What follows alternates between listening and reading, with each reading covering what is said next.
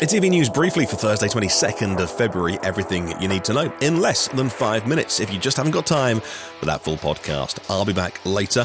But Patreon supporters get the episodes ad-free. Be like them by clicking on the link in the show notes. The UAW, United Auto Workers Union, are going to invest $40 million to organise efforts at EV plants and, importantly, battery plants that aren't currently unionised. They are proactively going after these new battery jobs in the US, they say, to ensure that everyone has a secure employment standard.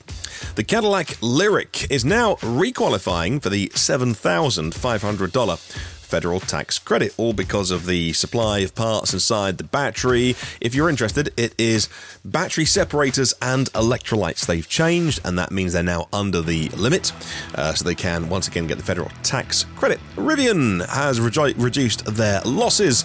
It is still fabulously loss-making in terms of losing $1.5 billion in the quarter, but still their revenue is doubling to $1.32 billion, and they got the new R2 platform coming on March the 7th, I believe it is. So we're looking forward to that, and I think there's still a good news story around Rivian to be told, despite all the negative headlines I saw today, which was that they're still losing money, but yep, so is Lucid, and so did Tesla for 17 years. Well, Mercedes-Benz are updating their EQS, not a full redesign. There's a full redesign of the Mercs coming soon, with the old-fashioned grille coming back and the big Mercedes silver kind of pop-up logo thing on the front. Emblem badge, I should say. But for now, a new front and back end of the EQS for this redesign. Apple is introducing new CarPlay experiences to those vehicles that have dual screens. Like, we've got the Polestar 2 now, had it for about 6 weeks. Love it, by the way. Still haven't used CarPlay in it because the Google system is so good. But if I did, with iOS 17.4, you can now choose the maps to have on the instrument, the driver's display in front of you, behind the wheel, and different views, like the top-down view, the close-up view, and you can flick between them of the two screens as well. Hyundai introducing a comprehensive EV care program in Korea. One key part of this I found very interesting. They are guaranteeing a 55% residual value of the original purchase price of the vehicle if in 3 years' time you upgrade to another Hyundai EV.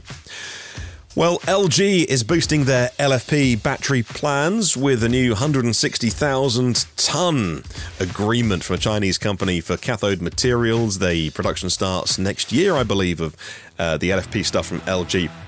They've been behind the Chinese companies, whilst LG have excelled really at the kind of more cobalt-based battery chemistries. Europe sees a surge in EV sales. You've seen the negative headlines around EVs for reasons that I can't quite fully figure out. But when you look at the data, electric passenger car sales in Europe up 30% last month, year on year compared to January in 2023.